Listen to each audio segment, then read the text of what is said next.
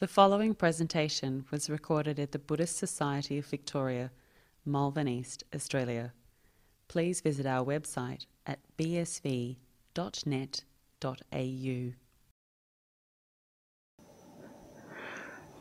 So, good evening to everyone and welcome to the Buddha Loka Centre for the Monday night meditation evening together. So that's lovely to see so many people. Yesterday, I think there were less people yesterday for the program, the Dhamma program, because yesterday was Mother's Day. So I think many people were with their mothers, which is very good. That's wonderful. So I'll just introduce myself. I am Ajahn Nissarano, and I am a monk who ordained with Ajahn Brahm almost 24 years ago, 23 at the moment, 24 this Vasa. And I am originally from Perth, so not from Melbourne. Some people think I'm from Melbourne. So, and I ordained with Ajahn Brahm, and then I spent 14 years of those 23 years, almost 14 years in Sri Lanka. And 8 of those years I lived in a cave on the side of a mountain, so it was very, very nice. It was really good. But I got too old for it. And so then had to live in monasteries again. So that's the introduction to myself. And I've had a long association with the Buddhist Society of Victoria because I was actually a layperson here in the 1990s. And I think 1995 I was the librarian here at the centre. So it's very nice for people here who are old enough to remember me as being a layperson here, because that can be inspiring for people to see members actually ordain. So this evening I was going to do a guided meditation. I always have a theme for the guided meditation. So sometimes people have these techniques, there's a technique and they try and make the technique fit everyone. One size fits all, that's what they say, don't they? With all the clothes, the hats and things that you can buy, they say one size fits all. But in meditation, that doesn't work. It's not quite true, actually. And it's pretty obvious because you see, when the Buddha taught meditation, he taught his meditation to his son, the Venerable Rahula, he taught him 5 or 6 different approaches, amongst them, Asubha, Metta, many different approaches, actually. So it really depends, actually, on the individual. And of course, it depends on where our minds are at a particular moment. They're not always stationed in the same place. So often people find they have a wonderful meditation, don't they? And they think, I've got it. I've cracked it. I know how to do it now. They come back the next time. Oh, it didn't work. Because the mind has moved on. It's in a different position. And it's obvious that one size doesn't fit all. And with time, our minds change. So this evening I thought to give a Satipatthana meditation. Very Burmese, isn't it? Very Burmese, or Myanmar they call it now. And this is a Satipatthana meditation that I learnt from Sayadaw U Pandita. Have you heard of Sayadaw U Pandita? But it's not the one you think. There's a very famous Sayadaw U Pandita in Myanmar. He's now passed away a few years ago. But this is Sayadaw U Pandita Jr., who I think's at Plenty. I don't think he's there now, but I think he's either in Indonesia or Myanmar. So he taught it here, and I used to come to his classes as a monk, on a Thursday night. And I liked it because it was a different approach to meditation than from what I'm used to. Because in this meditation, they have this idea of you have a primary object for your meditation. And usually with the Mahasi technique, it's the breath is the primary meditation. And anything else that one experiences during the meditation is a secondary object. And that is wonderful, actually. Because often for people when they're meditating, anything else, particularly thinking, tiredness, anything that they see as a hindrance to the meditation, they say, "Get out of here, I don't want this."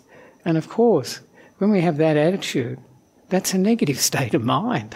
And of course it's going to disturb the meditation. It's a hindrance too. So any technique that has this approach, that's just a secondary object. It's not that you're failing, failing in meditation if you have these secondary objects.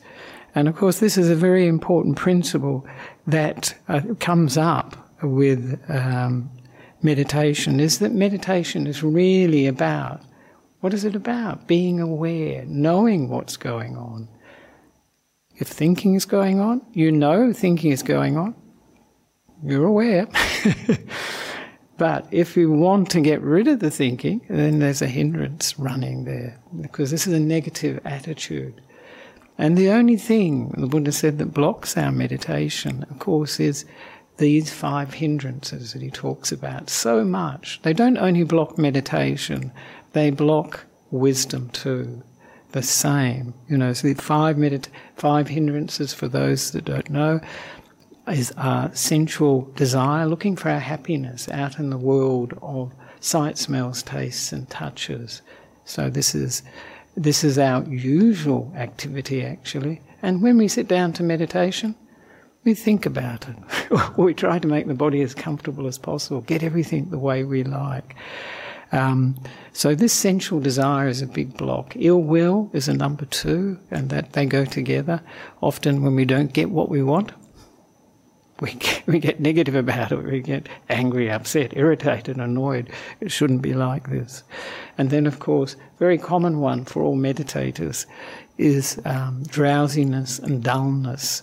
And this is actually quite pleasant because at least it's not a battle. But when we finish the meditation, we may say, "Oh, it went so fast." But we may have been sleeping, actually. And here we have people that get it's a very relaxed state of mind, though. And here we often hear, don't we, of an evening, some gentle snoring in the background. So this is tina mina, we call it, or sloth and torpor, or dullness and drowsiness.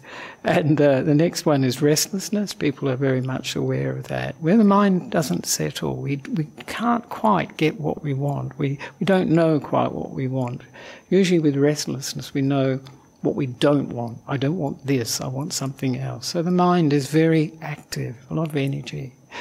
And then, of course, the other aspect of too much energy in the mind is when we start reflecting on what we've done and said, and then we can get remorseful. We can, go to and fro, I shouldn't have said that. Why did I say that to them? I really upset them, or they've misunderstood me, or whatever. And then the last one, of course, that the Buddha mentions is doubt, and this is a very big hindrance in a lot of directions. Often for meditation, it's doubt about the meditation technique. Should I do this? Should I do that? And sometimes people tell me they have so many teachings on meditation, they start going through all the alternatives. And so they have a whole repertoire, but it means that they're sort of thinking, well, maybe I shouldn't do this, maybe I should do that. And so this doubt is very, it derails the meditation. But of course the biggest doubt can be, and you often hear it, I can't meditate. I don't think I can meditate. Doubt in our own ability to meditate. And of course everyone can meditate. There's not a problem with that. And if we wish to develop it, if we practice it, and we have a very good attitude to it, it will happen by itself.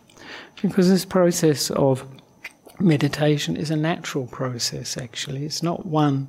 The more we interfere with it, the more problematic it gets. So Ajahn Brahm is always saying to us, get out of the way, so that meditation can happen. But that's not easy for us, because each and every one of us is used to being in the way. Trying to control it, trying to do it, trying to force the mind, trying to force the body, using willpower.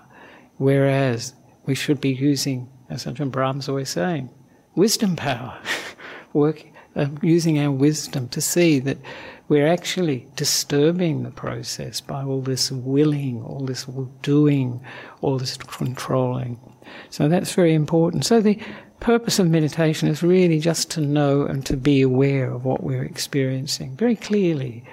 And of course what we're aware of, what we focus on, is the body and the mind. The body and the mind is our objects of for meditation.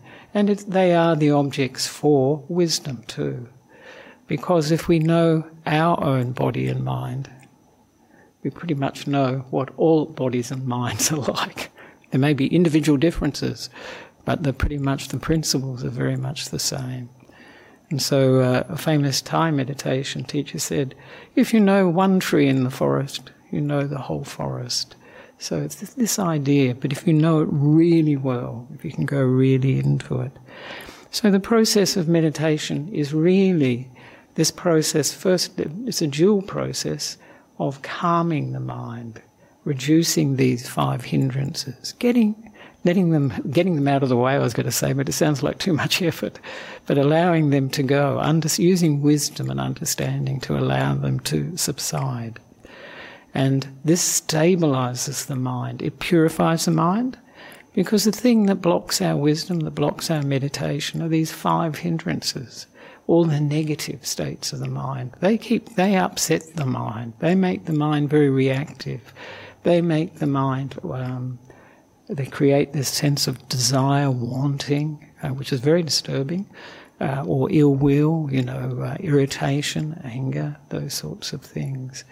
There's many negative states of mind that one can we need to overcome, and they are overcome through this process of meditation, calming the mind, stabilizing the mind, and then when these negative aspects of the mind, the 5 hindrances, when they've gone, then we can see things clearly. Then it's like the wind on a lake has stopped blowing and we can see into the lake. And this is often the term they use is vipassana, and that's clear seeing.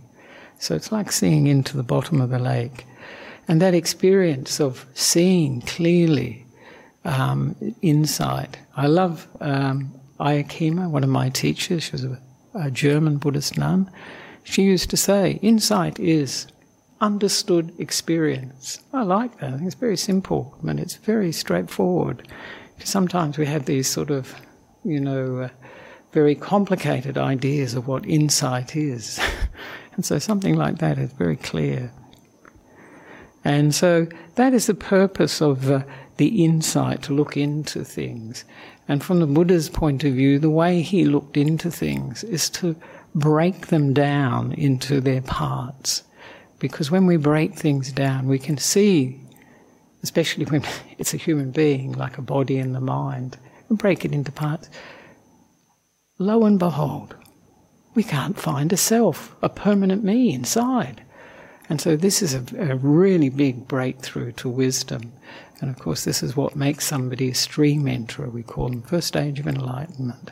But of course we also see, and these are the foundational things, we see this impermanence, this transience, change, this uncertainty, which is the basic foundation of the whole of experience, the whole of the world we know, the whole of reality, which gives rise to this quality that we call dukkha, that things are unsatisfactory, because if they're impermanent, they never last. The good things don't last.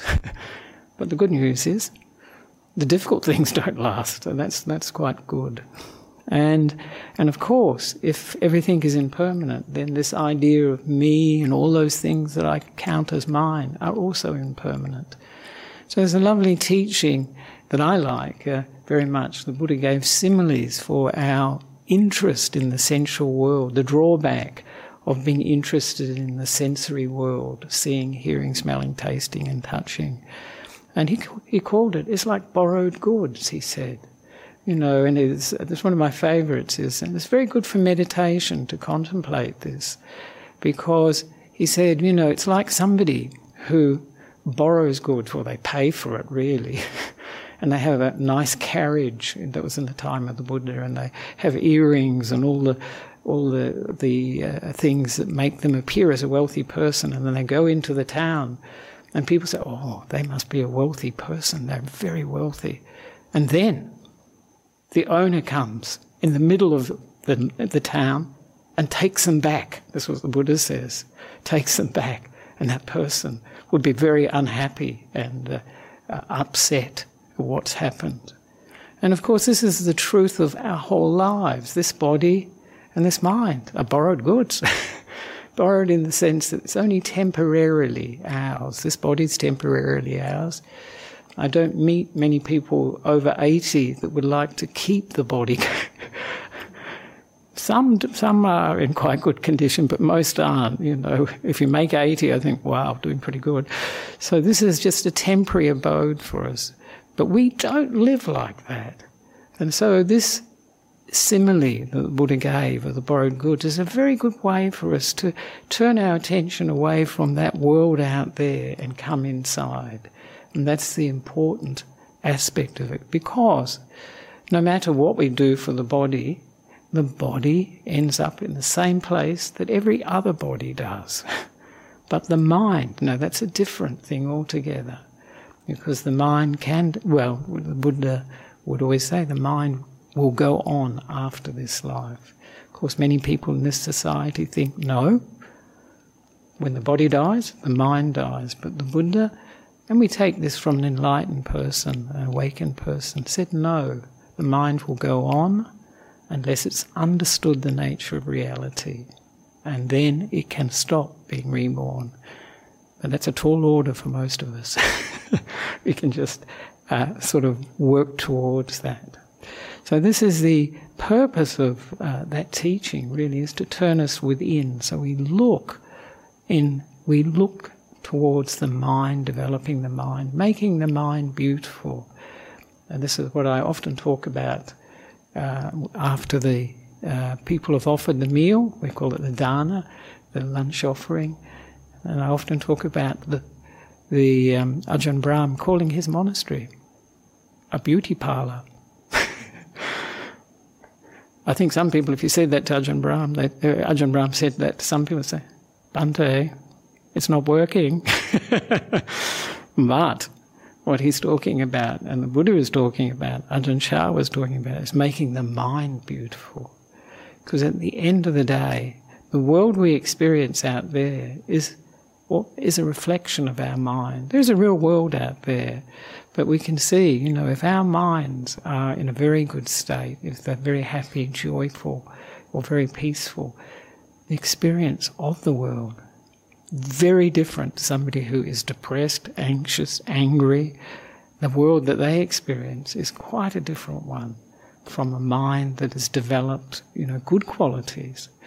And so this is what the Buddha is encouraging us to do through meditation, through our life, through wisdom, is to develop these good qualities by giving, by keeping a standard of morality, and by meditating, and to develop these really good qualities of contentment, happiness, peace, thankfulness, all these good qualities, metta, loving kindness, compassion, joy with others, successes, good qualities, and also equanimity, this positive acceptance of things as they are.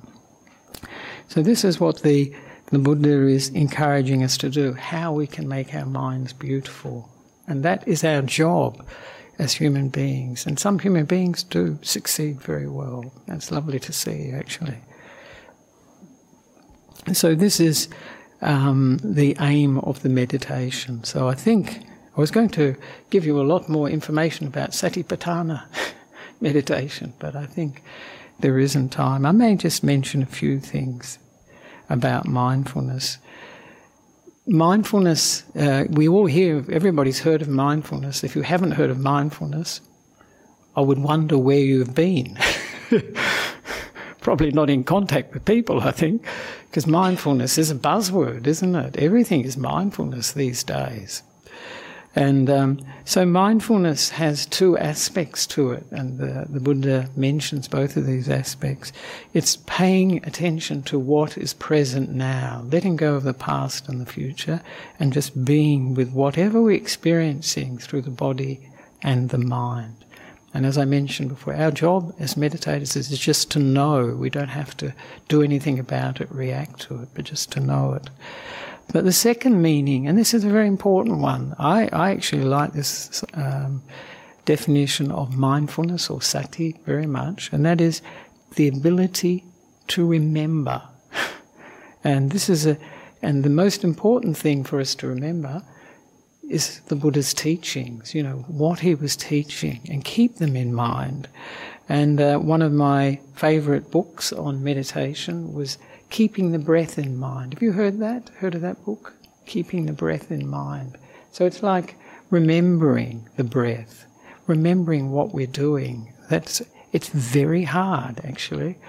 I think I see it in myself and I see it in others. We forget very easily. And you find that during the meditation too, that we forget the breath, if we're with the breath, if that's the object. So keeping the breath in mind is remembering that this is what we're doing, what we're focusing on in the meditation. And there's a famous Thai teacher, Ajahn Lee Dhammadhara, who taught this. So if you're interested in that book, I think it's a free download on Access to Insight. It's a beautiful, beautiful book, actually. And so this keeping things in mind is a very important aspect to it. Keeping the present moment in mind. Remembering to come back. That is mindfulness. Sometimes people say, when they're thinking a lot, they think, well, I couldn't meditate, I was just thinking. But they were aware that they were thinking. And once you're aware that you're thinking, you can come back to the object. But the main point with coming back to the object is not to create a negative rejection of the thinking. That doesn't help, because it just disturbs the mind. And when we are mindful, it just cuts through we're in the present moment. It cuts through a lot of our habits. And so much of our lives are run on automatic. I mean, I see it myself too, very much. Instead of being present with whatever we're experiencing, really alive is. So I often say, with mindfulness gives us the opportunity to see things rather than be them, to watch, to look, to learn, and to come off automatic pilot. Now we have driverless cars, don't we? But they can have accidents too, it seems. But so when we come off automatic, we're really living life much more, and we can also take responsibility for what we're doing and make choices. We have choice. So that is, aspects of mindfulness. I won't go into I was going to talk about right mindfulness, samma sati. This is what the Buddha was talking about. Just may mention that for the mindfulness in the Buddha's teaching, for those that are not aware of it, has 4 focuses of mindfulness. Body is one focus, and that's pretty obvious for us. And in that sort of contemplation, the Buddha included the breathing, that's a bodily activity, the postures, how we're sitting, walking, standing, or lying down, and physical activities, when we're moving around during the day, that's included in it, and also the 32 parts of the body, looking at the body from the outside, breaking it down into parts, looking at the organs inside, mentally, and looking at the elements, seeing that these bodies are made of elements, and also the cemetery contemplation. So imagining, visualizing a body that's died and then breaking down. So these are aspects of the body contemplation.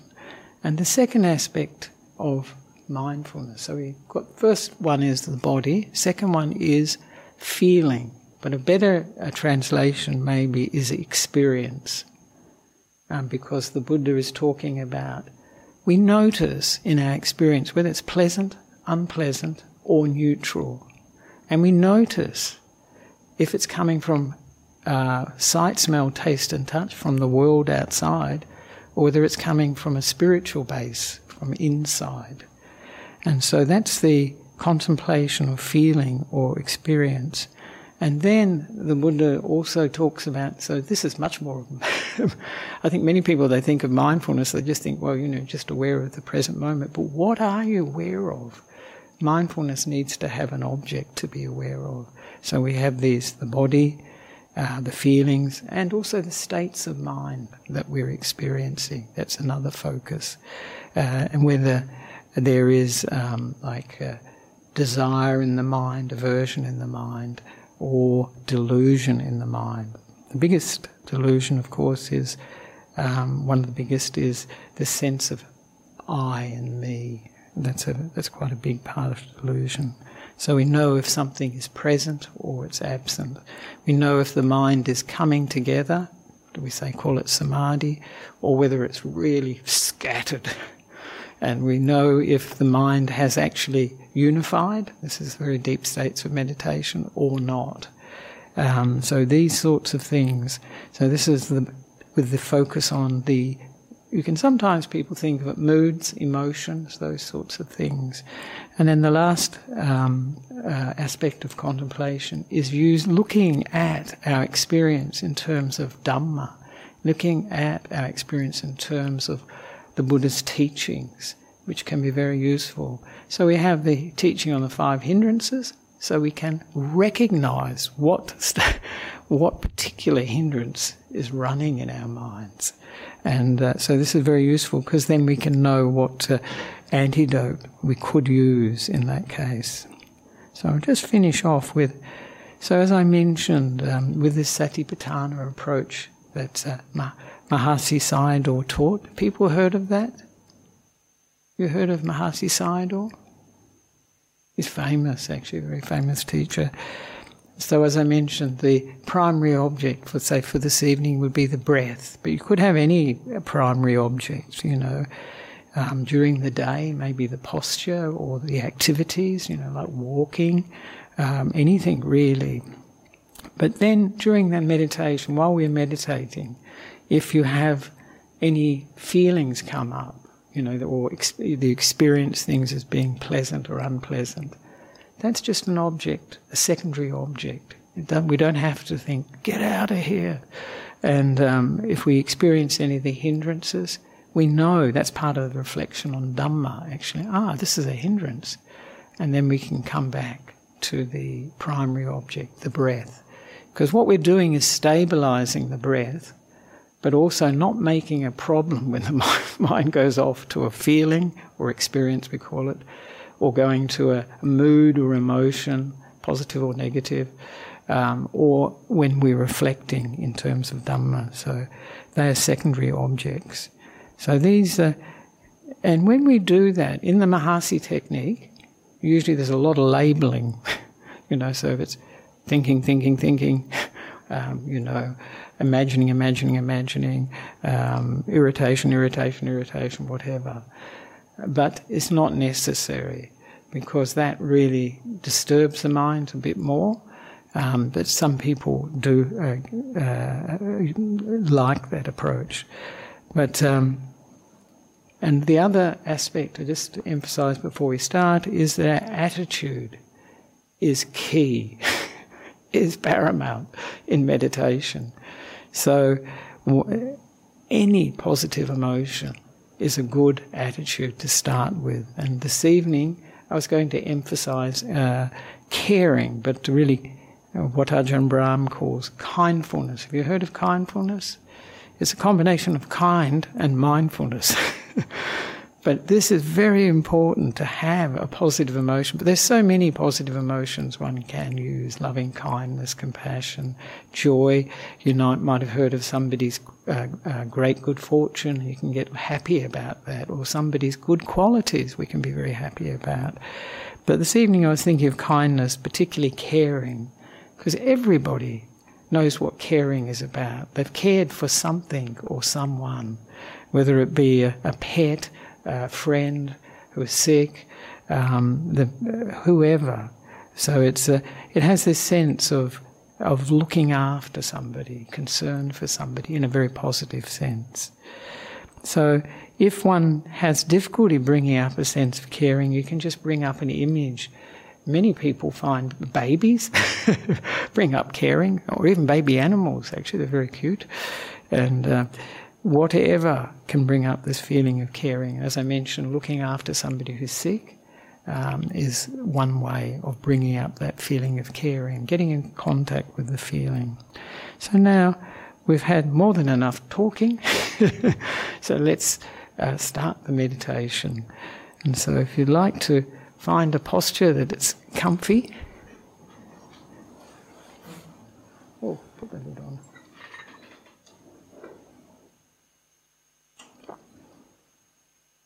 And the meditation will be for about 40 minutes.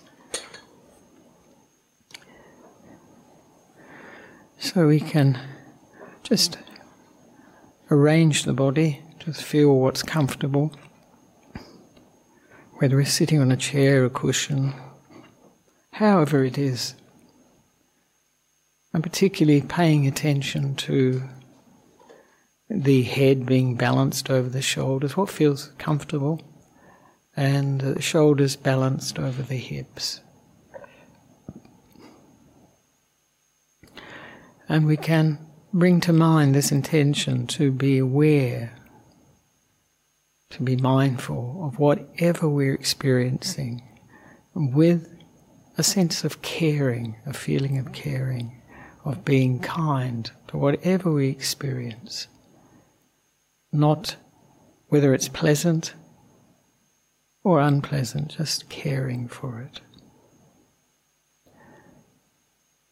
And we can come into the present moment, can let go of the past and the future. Just like these helium-filled balloons, just to let go. One, the past and the future. Past is gone, the future hasn't come. And we can be free in the present moment, not prisoners of who we were or what happened, and not prisoners of what we think will happen in the future, which we are often either excited about or afraid of. So here in the present moment we are free.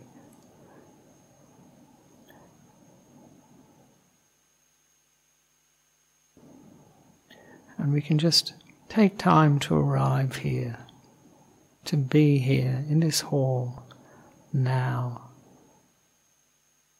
And let go of the rushing to get here, or perhaps the difficulty in finding the place. Just to let go of all that past. It's finished.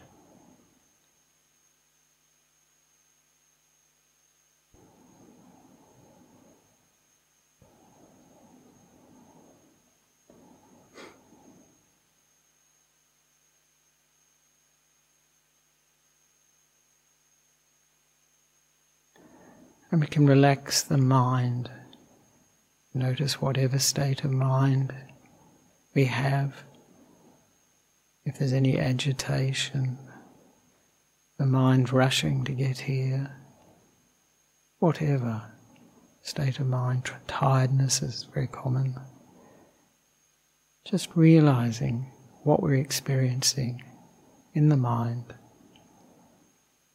And just soothing it, being kind to it, caring for whatever we're experiencing, allowing it to be.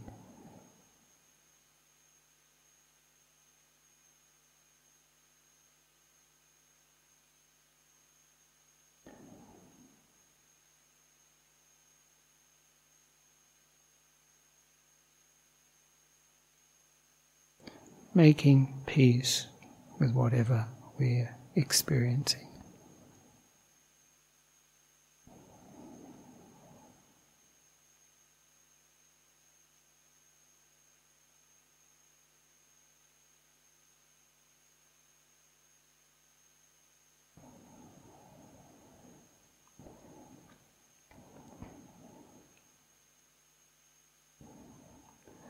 And now we can relax the body mentally, starting at the top of the head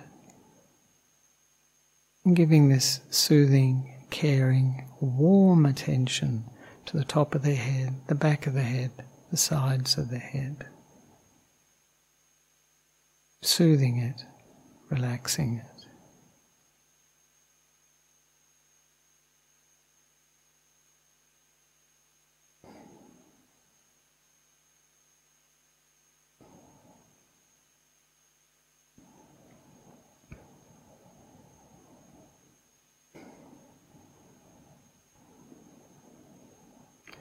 Now we can move the attention to the forehead and give this warm, kind, caring attention to the forehead, all around the forehead, allowing it to relax.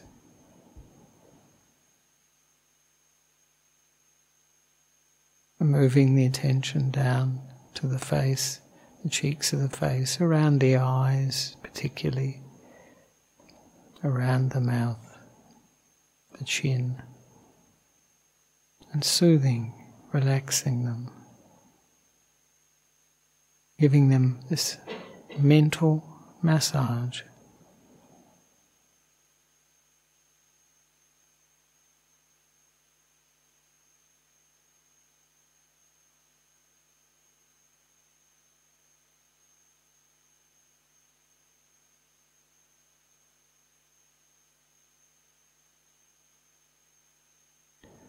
And moving the attention down to the neck, all around the neck, and relaxing it, caring for it,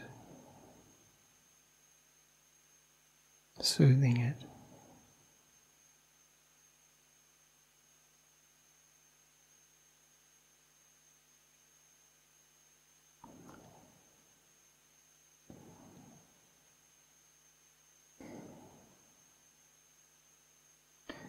Bringing to mind the right shoulder, starting at the neck and moving our attention along the right shoulder, soothing it, relaxing it, massaging, letting go of the burdens and the tensions that we often store in our shoulders or accumulate in our shoulders, relaxing the right shoulder.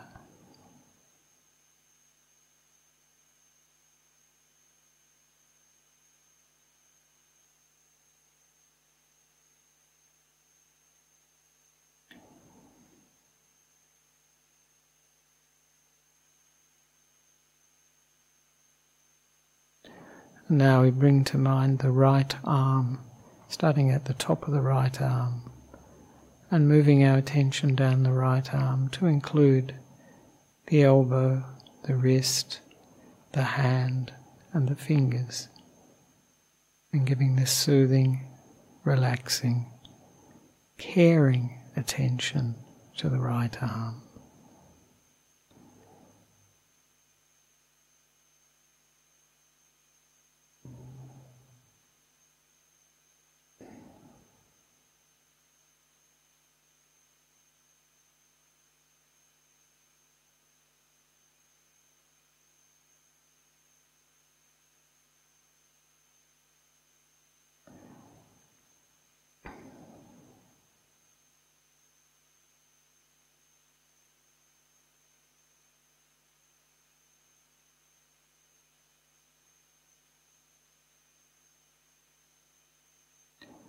Now bringing to mind the left shoulder and moving our attention along the left shoulder, relaxing and soothing,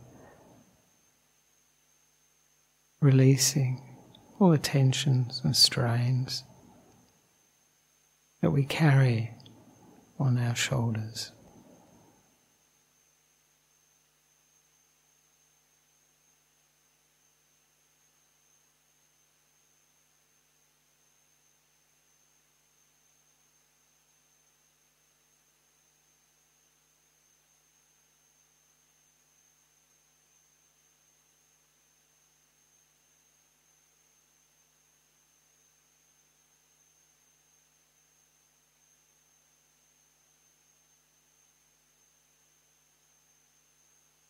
Now bringing to mind the left arm, starting at the top of the arm and moving our attention down all around the arm to include the elbow, the wrist, the hand and the fingers of the left arm, soothing them, caring for them.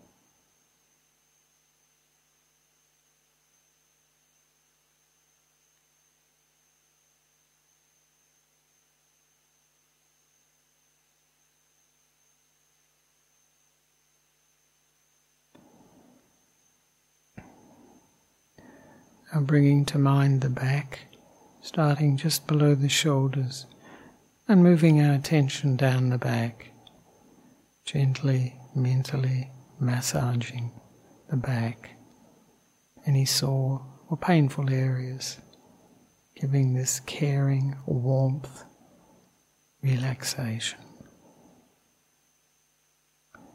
Moving down the back.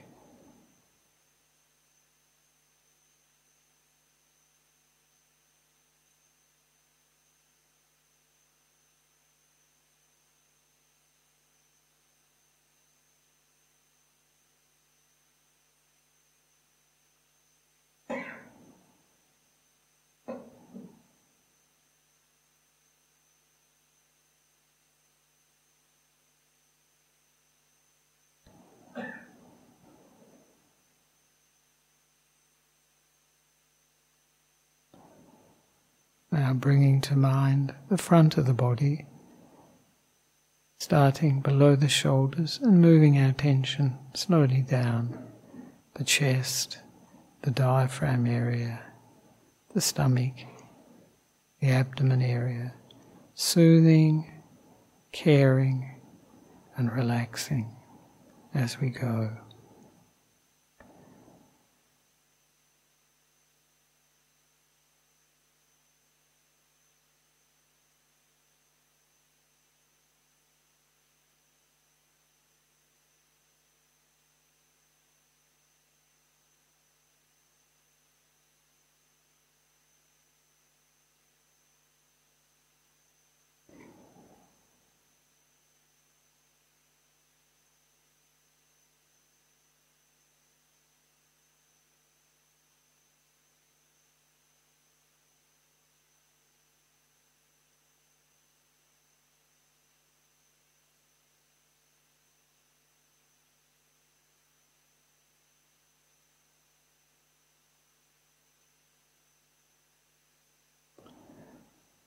And now bringing to mind the right leg, starting at the top of the right leg and moving the attention down the right leg to include the knee, the ankle, foot and toes, giving this caring mental massage to the right leg.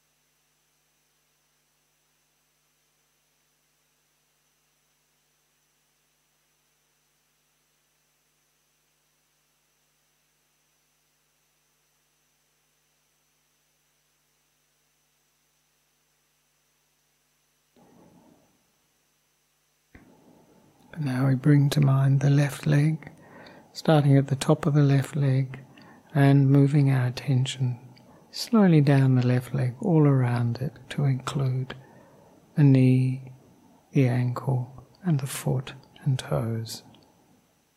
soothing them, taking care of them, relaxing them.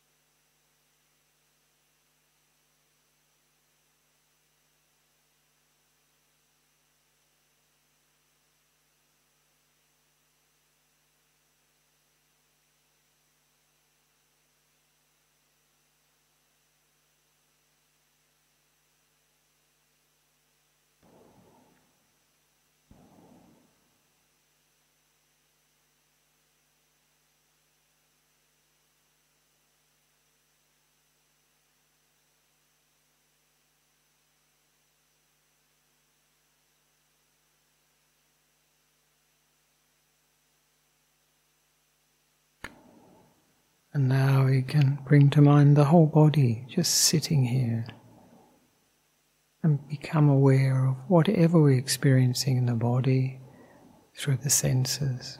We can hear things, sounds, we can feel the temperature, maybe we can feel the movement of the air. Whatever we're aware of, moment by moment, just this body sitting here.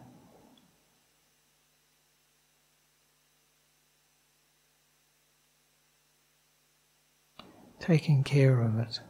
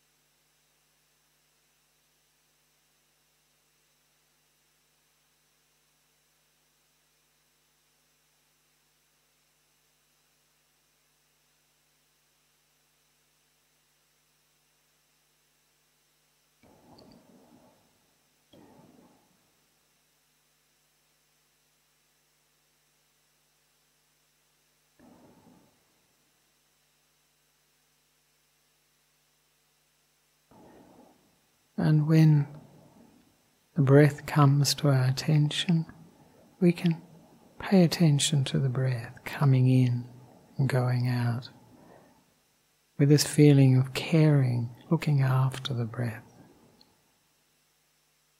having this feeling of caring with the breathing in and the breathing out.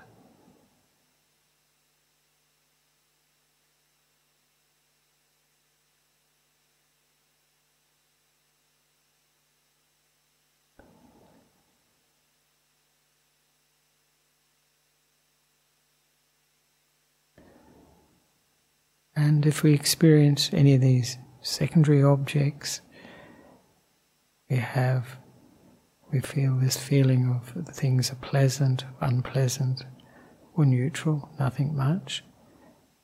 We know, it's a feeling. Or we notice any mood or the state of the mind, emotion. Or we notice things in terms of Dhamma. This is a hindrance. But we do this with a sense of care and kindness and come back to the breath.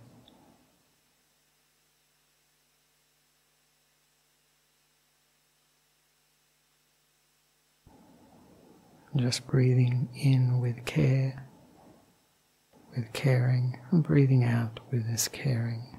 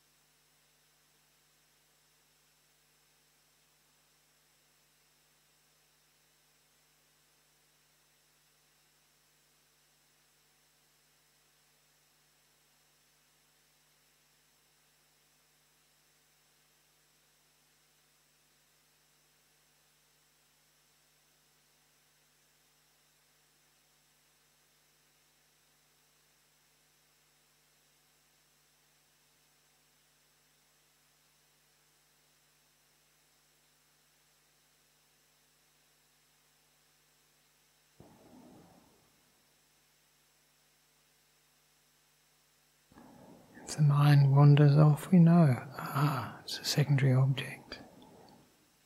We can come back gently to the breath.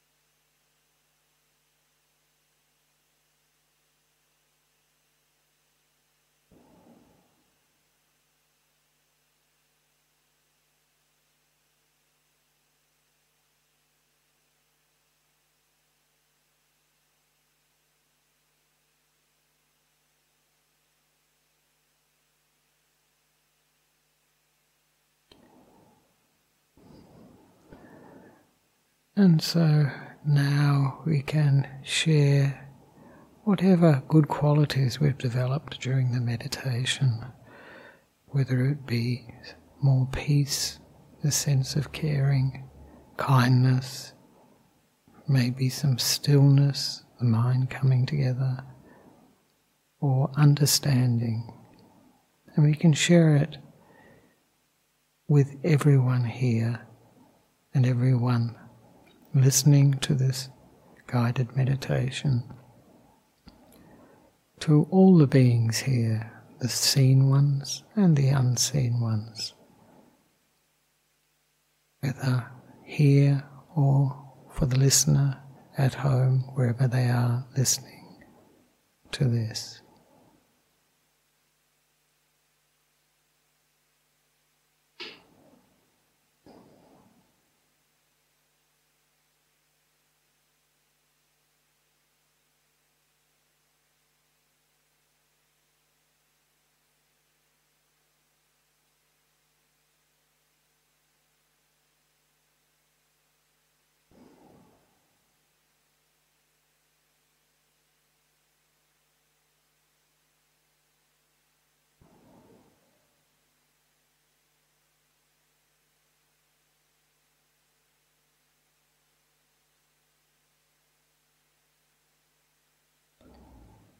And we can share whatever good qualities we have developed in the meditation in ever-widening circles to include all the beings around this area, wherever we are, human beings, animals, and unseen beings as well.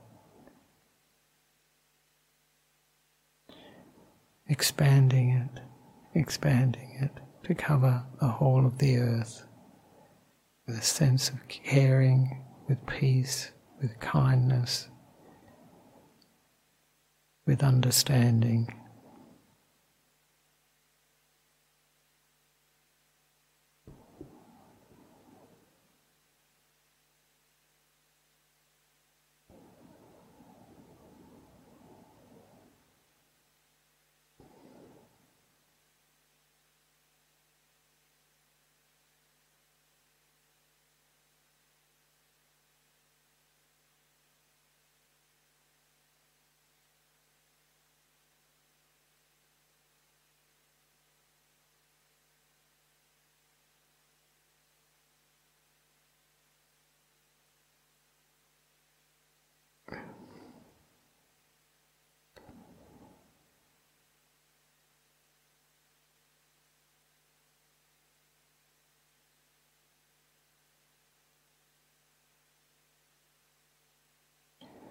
And expanding it further to include all realms of possible existence, all the beings there, in whatever shape or form.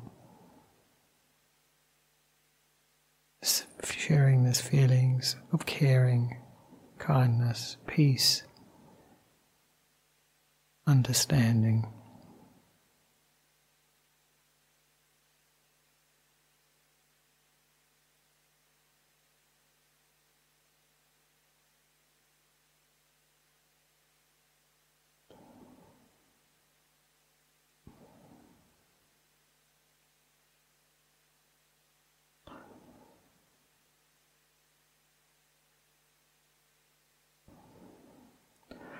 And now we can reflect on the meditation and ask ourselves, how do I feel now?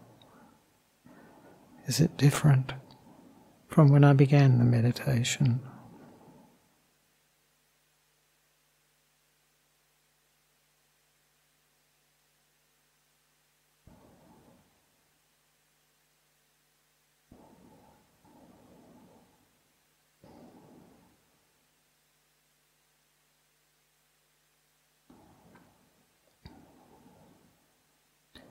Was I mindful of the breath with this feeling, this sense of caring?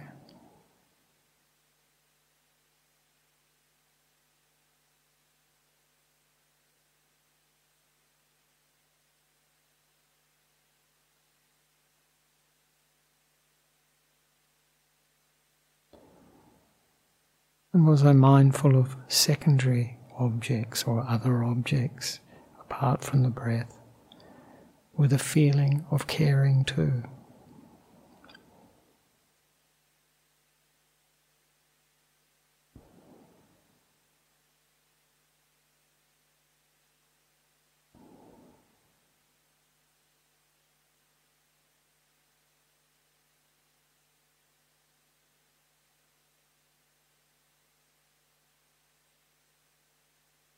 And did anything stand out during the meditation?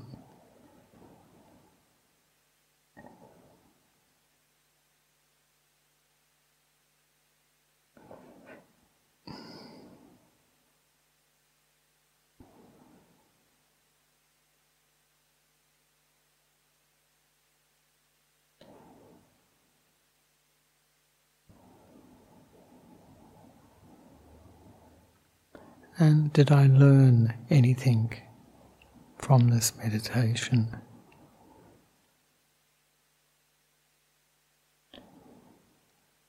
Learning about the process of meditation, learning about the mind and the body.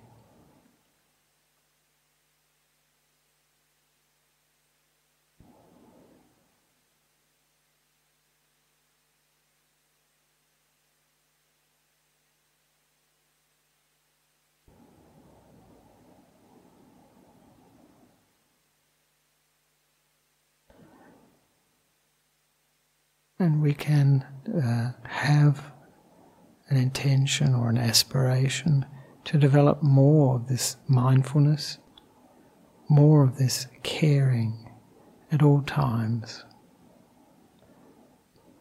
during meditation and during our daily lives. Caring mindfully for every moment of experience.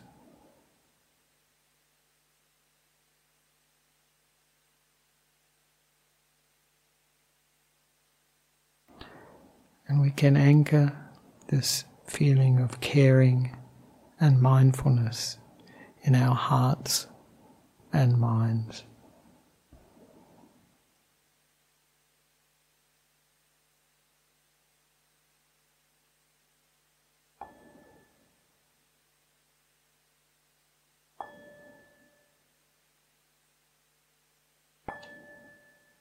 So we can slowly come out of the meditation, open our eyes and move the body to make ourselves more comfortable.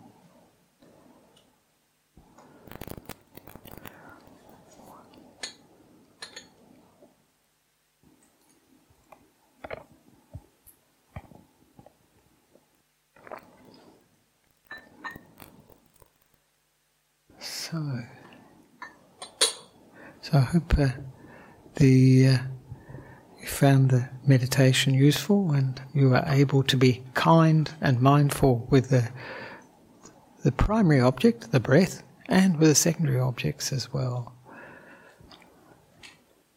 And are there any comments, questions or complaints?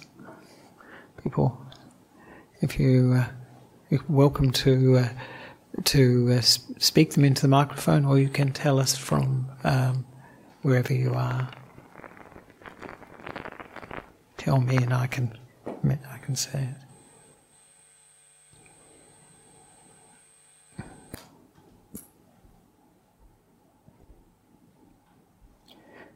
So, did people find that approach useful? Not to make a problem of the so-called secondary objects, because people do. I know so many people, especially the first time, the first initial meditations, and they say, "Oh, I was just thinking, can't meditate at all, just think." But I say to them, "Look, that's what's going on all the time, but now you're aware of it, so this is really something. That's mindfulness." So often we have a very selective idea of what we want to be mindful of. But really meditation is about being mindful of whatever we're experiencing. And from that, because when we experience things and we're really present with them, we can understand what's going on. And, with these, for instance, these secondary objects in the meditation, we can tell what the preoccupations of the mind are, where it's going to, the things that are coming up in our meditation are the things we're really focusing on a lot in our daily life, and we think are very important. And that's why, I encourage these positive emotions, using them with the meditation, because then the breath or whatever meditation object becomes much, much more attractive. Otherwise, it's a bit dull and it can't compare with what we think so important, which are usually the issues running in our lives, actually. So if we can hang out with the breath, if we can do some interior decorating with the breath, it makes it much more attractive, much easier to stay with. And eventually the mind once the mind starts to develop this focus going towards a very pleasant object, the mind will only go towards something pleasant. Then this automatic process can take over that the Buddha talks about, he talks about this gladness that can come up in the mind, and then from this gladness, this joy that can come up in the mind, which is a very energetic state of mind. And then from that, tranquility can come up, passaddhi. And then from that, happiness. And when we get this passaddhi, often this is when the body is very calm and may disappear. People often get very worried if parts of the body disappear. Their hands disappear, whatever, they get upset, they get worried. But in actual fact, that's a sign that this process, automatic process, is going. It's moving. And when the body and the mind are very tranquil, very peaceful, calm, then this happiness comes up. And it's from this happiness that the mind can come together. We call it samadhi. Ajahn Brahm calls it stillness, which is nice. And then from that stillness, deep meditation can unfold. And after that, when we come out of that deep meditation, the mind is very clear and very pure and can see things in a very different way than from what it was seeing before. Very clearly understanding what's going on. So, are there any questions? Any comments? No? I think that's a good sign. I always like it.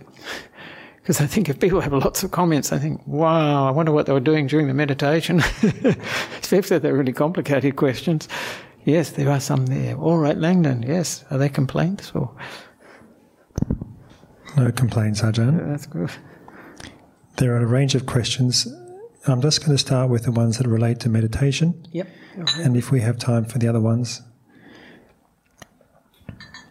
we'll tackle those as well.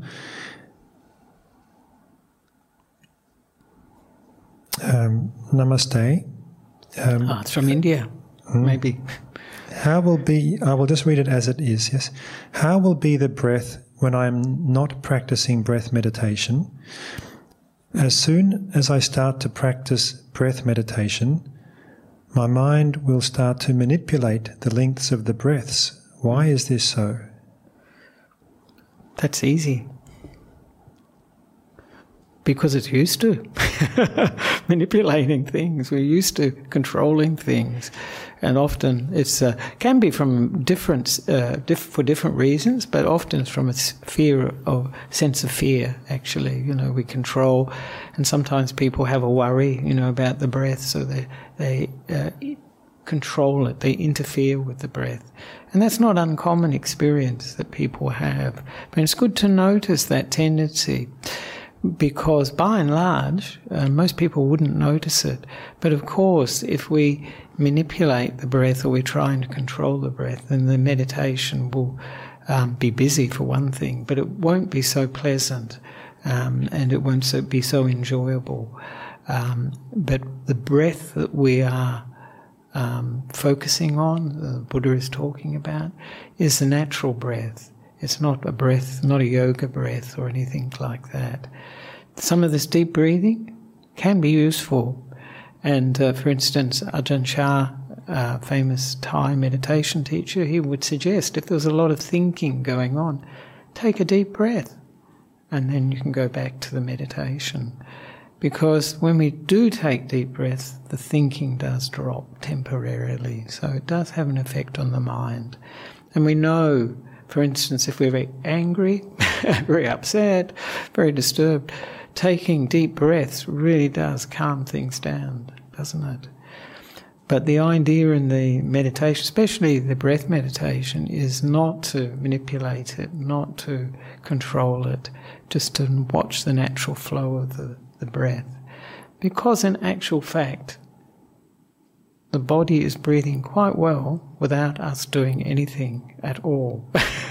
And this is one of the insights that comes from breath meditation, is we're not doing the breathing, the body is breathing. It's not something we are actually controlling. And usually the more we interfere with the breath, the more problems and difficulties there are. And sometimes people say, you know, that they find it uncomfortable when they do that.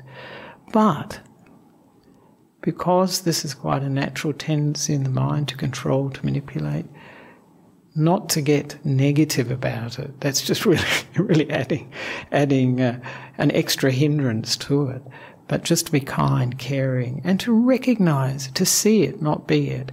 Recognize, this is what I'm doing. You know, what the mind is doing, what I've developed, what a habit that I have, you know, that's come up. And so when we see that, that can give rise to a sense of joy, a sense of happiness for us too, because it gives us a sense of freedom when we can get beyond a habit, get beyond some of these automatic responses that we have developed over time. And many people have developed. It's not just us. It's very common. So, and once we can let the breath just be the breath, then it will become much, much more pleasant and much more enjoyable, and can take us to stillness of the mind. So that's something for reflection anyway. Thank you, Ajahn. Thank you, Langdon. There are more questions online. Are there any more questions in the room? No, they're very peaceful. That's good. A lot of peaceful people here. Yep. As I become more aware of the repetitive dramas in my life, I become less reactive to them. Now I have more calm time than I can handle, and I'm bored. Meditation is becoming harder. Any advice? Right. Oh, that's interesting, isn't it? Becoming bored. Wow, that's interesting. It's sort of, we are habituated to a drama in a sense, and you can see that because people, what do they watch on TV? Teledramas. And all this sort of thing. So, and the news too is pretty dramatic, isn't it? It's often bad news. People having deaths, being murders, and all sorts of things. So there's lots of dramas happening. So if one is experiencing a lot of peace, calm time, I think great.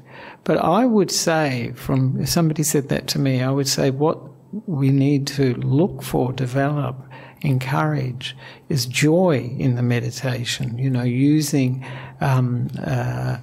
some of this interior decoration of the breath, or whatever meditation object, to do more loving kindness, more metta meditation, doing meditation regarding oneself, bringing up the qualities, bringing to mind the qualities of a best friend, and getting in touch with that feeling one has towards a best friend, giving it to oneself and then start radiating it to others. If one's feeling that it's a bit boring, I think it means these positive emotions are not being developed enough. There's so many on offer, you can think about all the things, you can begin the meditation, think about all the good things in your life to develop this feeling of being thankful for all the good things one has. And when one does that, it brings up happiness and a sense of peace too, because our lives are so often run by our desires, things that we think we have to have in order to be happy. And they actually make us unhappy because we haven't got them now. We're going towards them. When we get them, we'll be happy. So this thankfulness reminds us that we have more than enough in our lives that is good for us and we can be thankful about. So these are all possible positive emotions that one can develop. There are many others, actually, that are very useful. But I think need a bit of interior decoration there, I think. Otherwise you'll go for dramas outside, which is just messy and unfortunate. And we feel such a victim when especially when you see dramas and you think, oh, it's the same drama again. And you realise you're running on a pattern, they're running on a pattern, the other people, and it's this interlocking sort of dramas you can do without in your life. So create that inner beauty, that inner happiness, that inner joy. That's what I would say. So, I think that answer probably answers all the questions that possibly could be answered. Oh, great. And you might have answered the one relation to negative mind states in response to hearing all the news, but also developing more positive mind states. But there's this one other question that is a bit more specific. And I'll just read it out. This is the last question. Dear Ajahn, suppose someone reaches stream entry near the end of his or her life and dies and gets reborn as a human. This person is reborn in a worldly family and will get a worldly education and might even not be in contact with the Buddha's teaching. Can the mind remember and overpower the whole fresh input of delusion all by itself? Thank you for your teaching. Yes, I think once a person has become a stream enterer, this is the first stage of enlightenment. They're bound for enlightenment, so for awakening. So it is they will definitely, they've got all the ingredients, all the causes and conditions to meet the Dhamma again in this life. If they're born into, say, into the West, into a country which doesn't have Buddhism, they will encounter it in some form or other. So it would just be a matter of time for them. It will. It's almost like a magnet. They have a like an engagement with destiny in a way. You know, that will come to them. Actually, it will come to them because they've entered the stream of Dhamma, and so they will re-experience, come to the Dhamma and re-experience. They will understand things and realise Dhamma very quickly and continue their journey beyond the first stage of enlightenment to the second stage, third, and maybe even complete the whole journey to full awakening. So there's no problem. A person that's a stream enterer, I think it's almost impossible for them not to encounter the Dhamma in this life. And also the thing is, when a person has entered the stream of Dhamma, they're becoming Dhamma actually. So you'll find that sort of person, even if they weren't born into a Buddhist family, they will be the qualities of a stream enterers, they will be very virtuous, very moral people, very ethical people. They'll be very generous, naturally generous and kind. These are qualities of the stream enterer. And they have unshakable confidence in the Buddha and Dhamma and the Sangha, but they may not have met it yet in their life. But when they do, it will be like a recognition, just it'll be there for them. So these qualities are inside them. So they will actually be, as a child, I think the parents will probably be saying that something unusual about him or her, and they're so kind. And we do see this with people, with children. Some children, when they're born, they've got such good qualities. They may not be stream enterers, but whatever we've developed in the past life is not wasted. It will come with us.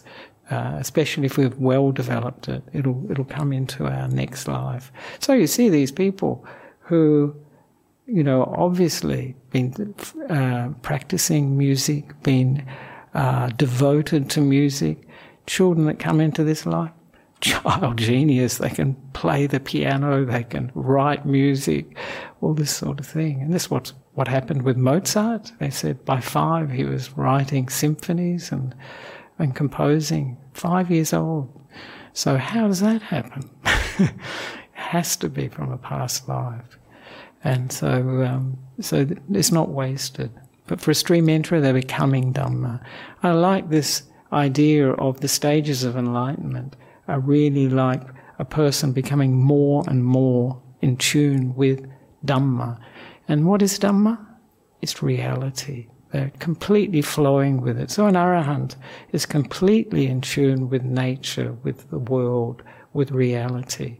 There is nothing, there is no delusion involved. There is no wanting, there is no desire to have it this way or that way, no aversion about the way things are. They're really flowing with it. So this is what we are doing, when we practice the path. We're going towards that. And anybody that is practicing the Noble Eightfold Path, this is what leads to the first stage of awakening.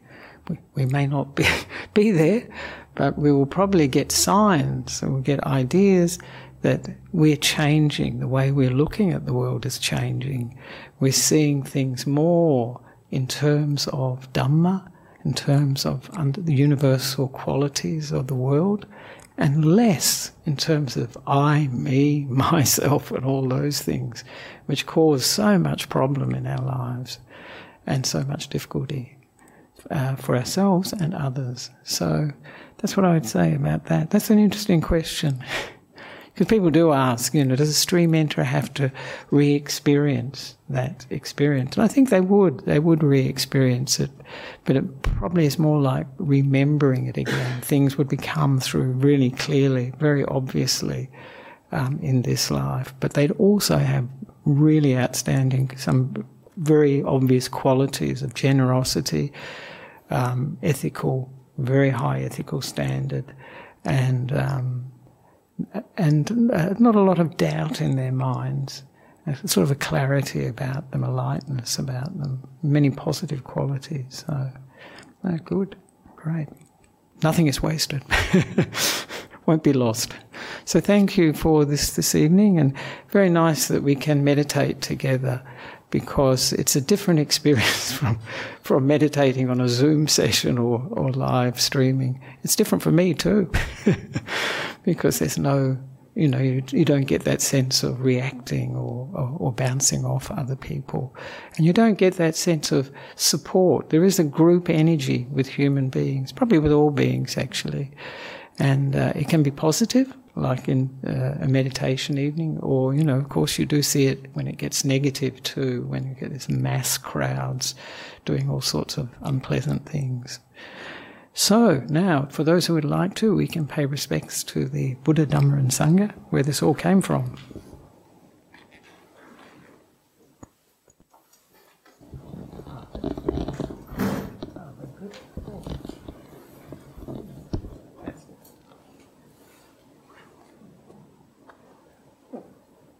Arahang Sama Sambuddho Bhagava Buddham Bhagavantam Adivadi